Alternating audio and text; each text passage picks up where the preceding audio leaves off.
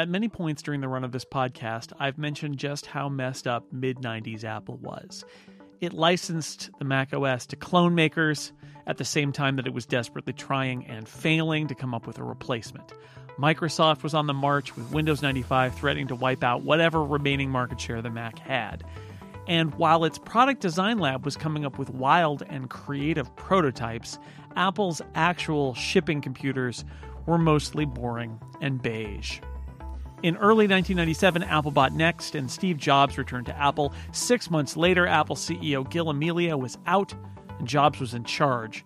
10 months later, Apple invited members of the press to the Flint Center in Cupertino, the very same place Jobs had introduced the original Mac, for a product announcement. Now, even though Jobs had been back at the helm for nearly a year, the company still seemed to be in disarray. I worked at Macworld in 1997, and editors would be invited to all sorts of secret Apple media sessions that ended up being completely uninteresting. In hindsight, I wonder if that was a sign that Jobs was ripping things apart behind the scenes and the PR team was in complete disarray itself. I don't know. In any event, I wish I remembered what the Apple media event previous to this one was. All I remember is that it was terrible.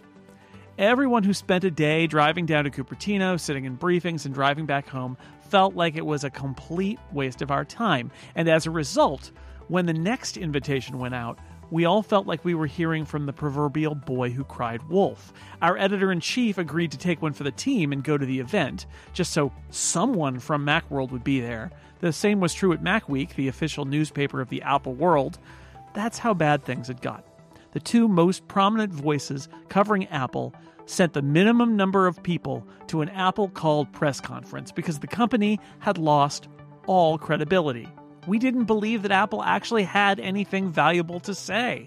So, of course, Apple made one of the most important announcements of its history, before or since. It's 20 Macs for 2020. I'm Jason Snell. This is number 1, the original iMac.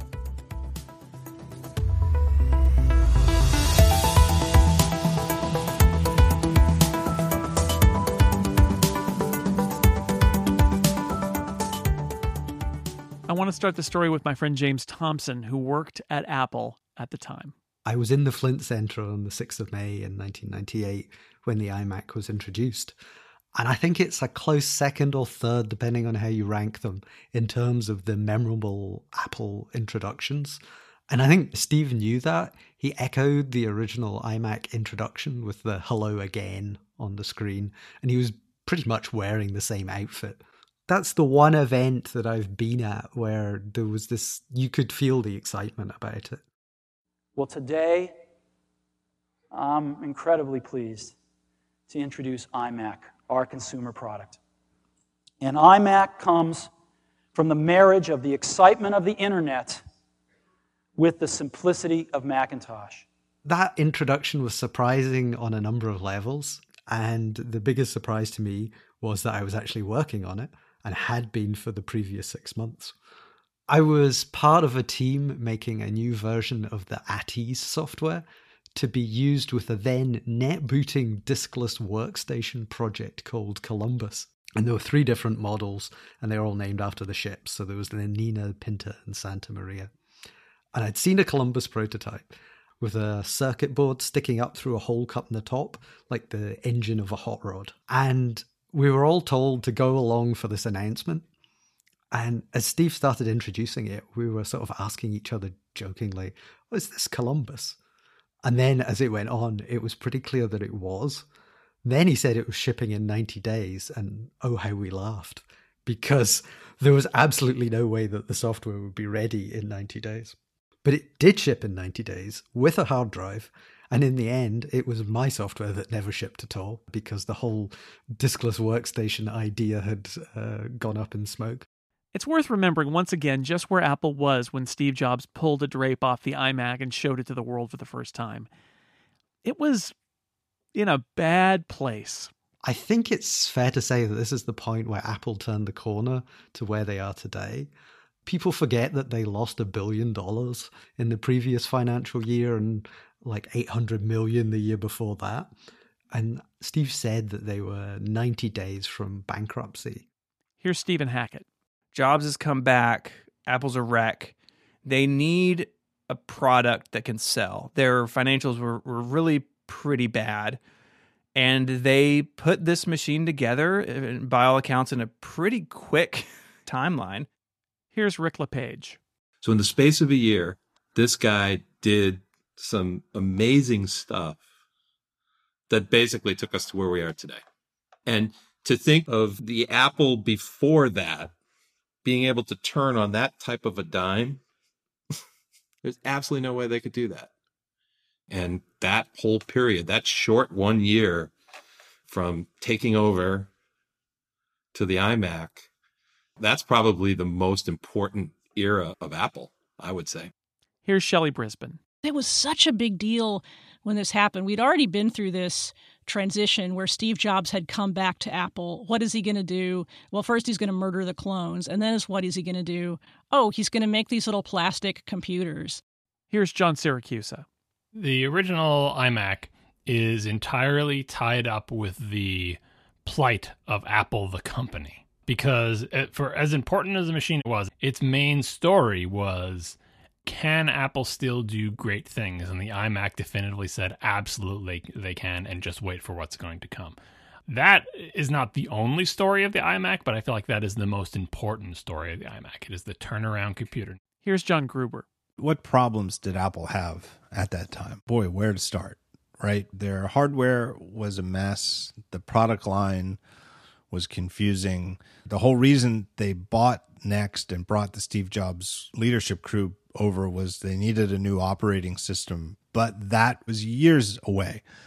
What could they do? They could make it look better, make it fun. Yet at the same time, doing that would play right into the critics who would say all Apple stuff is pretty looking stuff for people who don't know any better. It was playing right into the hands of the harshest critics of the company, and they were like, to hell with them. And you know, you can call it arrogance, but I think I would say it was confidence, because they knew it was cool. You couldn't look at that iMac G3 and not think this is cool and fun. It really wasn't that big of a break. It just ran the same Mac operating system that they had before, but it just shows how important the hardware was to this equation, where it's like we were selling Macs that if you just look at the screen and think about the mouse and the keyboard, how is the iMac any different? It's not. But everything around it and the packaging, like the product of the iMac, really tapped into something that no one else had. It hadn't occurred to anyone else to tap into, which is people want things that are nice looking and cute and daring and fashionable. Here's Harry McCracken. The iMac is one of the rare iconic Apple products that was a triumph of packaging above everything else. It was not about incredible new technology. It had this super flashy industrial design in this age when even Apple's computers were pretty beige at the time.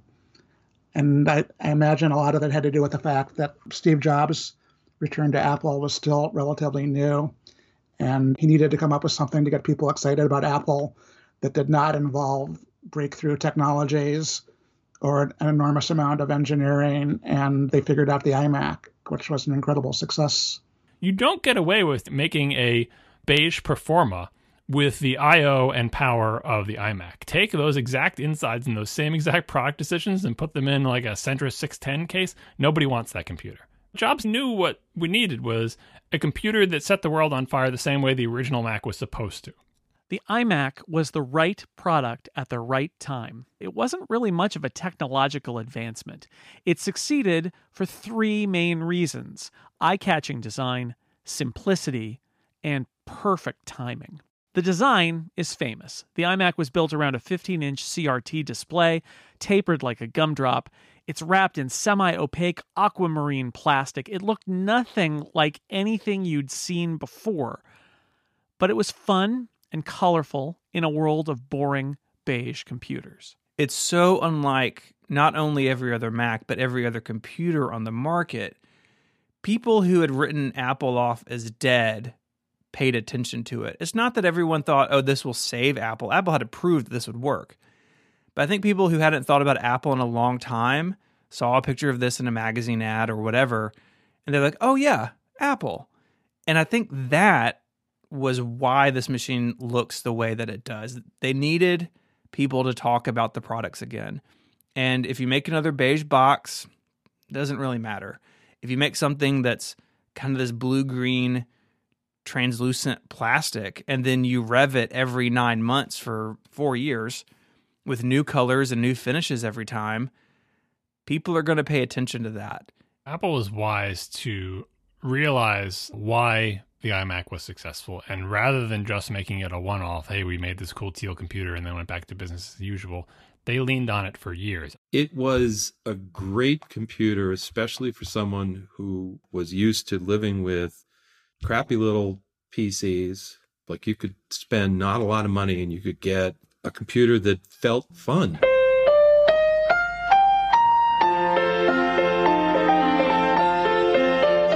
The thing that I remember most about the whole iMac thing was the colors and the ad campaigns that they did with them. Every rollout, Jobs would say, "We've got a commercial, I'd like to show it to you." The one where they did the Rolling Stones song, "She's a Rainbow." Can you imagine advertising for a computer where the only message was, this is the green one? It's not easy being green. It's not easy being green. Having to spend each day the color of the leaves. That was the ad. The ad was simply, hey, a computer exists that is green. I mean, you'd be like, that is amazing. I want the green one. I want the blueberry one. I want the grape one, right?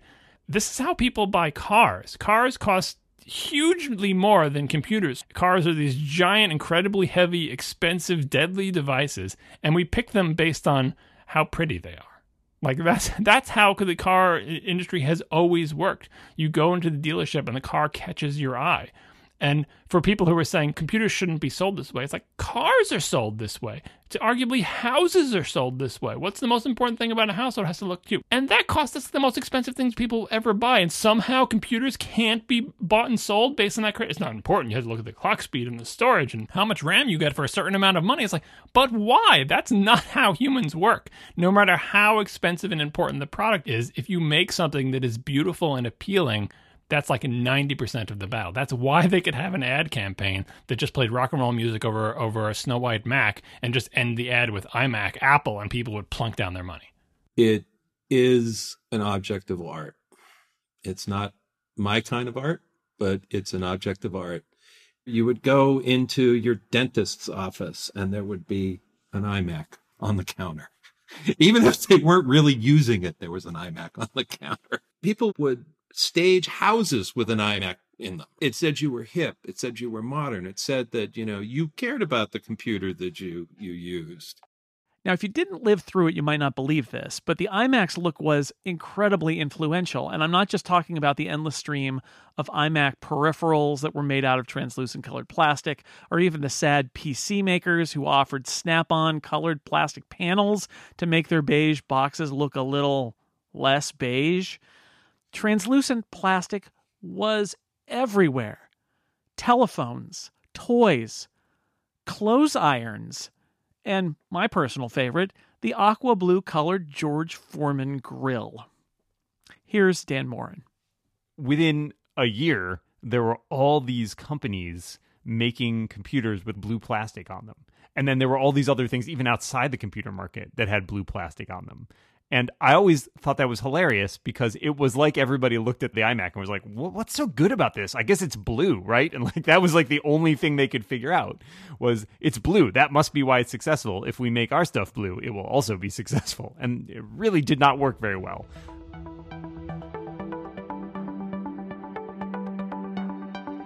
The other major factors in the iMac's success were its simplicity and perfect timing. The iMac was a computer where if you just need a computer in the family room at your house or in a school or in a college dorm room, it's accessible. It does everything that people need to do. You didn't need to go get anything else. The famous "there's no step 3" commercial, right? That was it. You plugged it in, you turned it on, and you were good to go. Presenting 3 easy steps to the internet. Step 1, plug in. Step 2, get connected. Step 3. There's no step 3. There's no step 3. In the late 90s, the internet was hitting the mainstream, and regular people were feeling pressure to get online, check their email, and surf the web. Throughout the 90s, the Mac had suffered specifically because it was not a PC and couldn't run PC software. There was this commonly held belief that if you used a PC at work, you should probably have a PC at home too. Now, I'm not sure whether people were really bringing work home to continue working on their home PCs, or if it was really just about familiarity and the fear of buying something incompatible, but it was just another reason for people to not buy a Mac. The rise of the internet gave Apple a huge opening. Surfing the web and doing email don't require PC software. The Mac can do it just as well, and Apple positioned the iMac as essentially an appliance for connecting to the internet and doing whatever internet things you wanted to do. The I in iMac stood for internet. It's funny to say that, and it sounds dated, but that time for the mass market, for normal people, the wave was breaking on, okay, you need to have a computer. You know, at some point in the 50s, early 60s, it was like, okay, you need to have a TV in your living room. Time to get on board.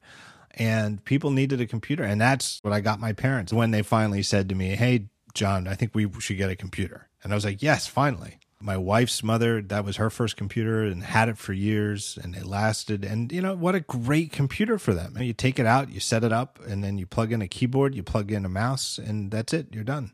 The I for it being internet is forgotten now, but it was actually an easy computer to take out of the box, set up, plug in, and get on the internet.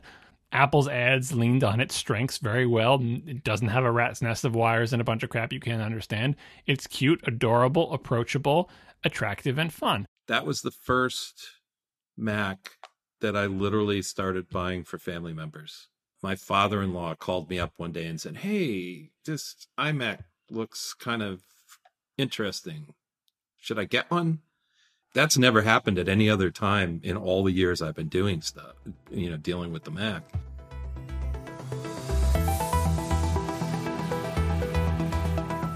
Part of the iMac's simplicity came from the fact that it was a technical reset for the Mac. Gone were a bunch of ports that had been mandatory on every Mac for more than a decade. Gone was the venerable floppy disk drive. In their places were a read-only CD-ROM drive and a new PC connectivity standard called the Universal Serial Bus, or USB. There was the introduction of USB and the removal of all the traditional ports. And again, this was one of those Apple knows best, take your medicine moments. They were absolutely right and they moved things forward. But I still have a drawer full of ADB to USB converters somewhere. Steve was doing a lot to make us eat our vegetables in terms of, okay, you don't have a floppy drive anymore, you're going to USB. And so along with the vegetables came the pretty fruit colors. People who were civilians were not really fans of fooling around with peripherals and, oh, this keyboard doesn't work with this kind of computer. I have an Apple ADB keyboard, but what can I use that with that's not a Mac? And Steve knew that we needed to get out of that Apple-only peripheral land that we were in. His answer was, let's make a great Mac with these pieces.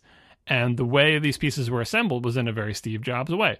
All that stuff that you're about to put in this computer, you don't need that. If you don't need it, omit it. It will make the computer cheaper. It will make it simpler. That's going to be the big pitch of this thing. You take it out of the box, you connect it 1 or 2 cables, and you're done. So legacy ports, too complicated, too expensive, don't need them. It's not the future. This USB thing is here now. That should be enough. Floppy drive, leave that out too, because that's also the past. Like, just a clean break with the past, given covering fire by this incredible design that was eye-catching and adorable and attracted everybody.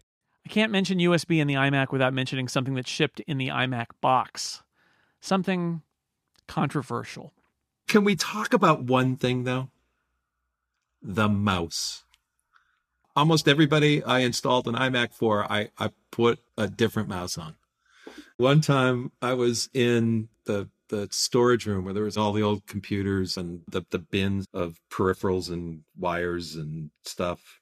And there must have been like 25 of those mice just sitting at the bottom of one of those bins. Steve called it the coolest mouse on the planet and the most wonderful mouse you've ever used. And I think of it as the worst mouse that Apple has ever shipped. Because you pushed the mouse up And which direction the cursor went was a complete mystery because it was completely round. So if you were slightly off center in the rotation and it wasn't pointing straight up, it would go in another direction. And the story that I heard when I was at Apple was whenever Steve was getting demos of macOS 10, he was getting these on iMacs, and they would turn the mouse just ever so slightly just before he went into the room, so that as soon as he started using it, the cursor would go in the wrong direction, to kind of like just do this subtle hint that perhaps this was not the best mouse in the world. But he's listed on the design patent for that mouse, so I think he was sort of personally invested in it. The good news is every Mac to this day has some form of USB on it, so if you happen to find a box with a couple dozen unused hockey puck style iMac mice in it, you can use them if you want. You might need an adapter. Personally, I wouldn't bother.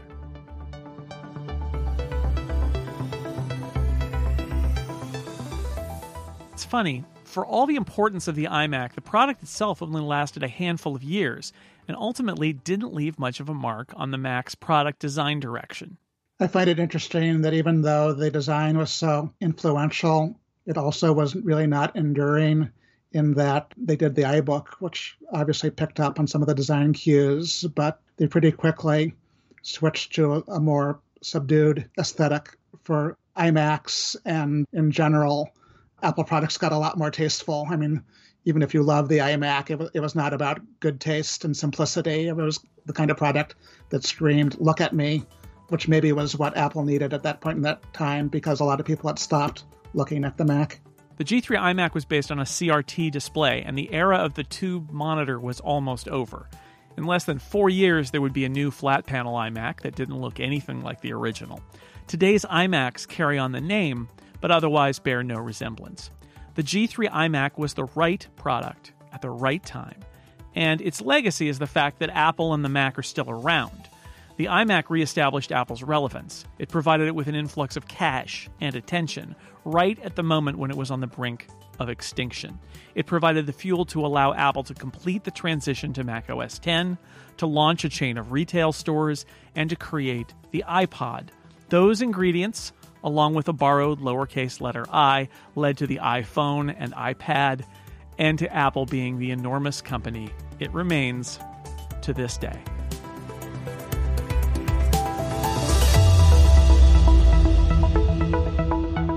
20 Macs for 2020 was written by me, Jason Snell. My thanks to Stephen Hackett, John Gruber, John Siracusa, Dan Morin, Harry McCracken, Shelley Brisbane, Rick LePage, James Thompson, and everyone else who participated in this project.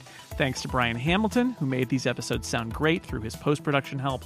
And thanks to everyone who listened to this podcast, read my essays, and watched the accompanying videos. You can find everything about this project at sixcolors.com/20macs. And be sure to stay subscribed to this podcast feed in your podcast app of choice. I don't have any plans for an immediate follow-up to this series, but you never know what the future will bring. It was just about a year ago that I first began constructing a list of what would become the 20 most notable Macs of all time. And here we are, at the end of that list. Thanks again for listening.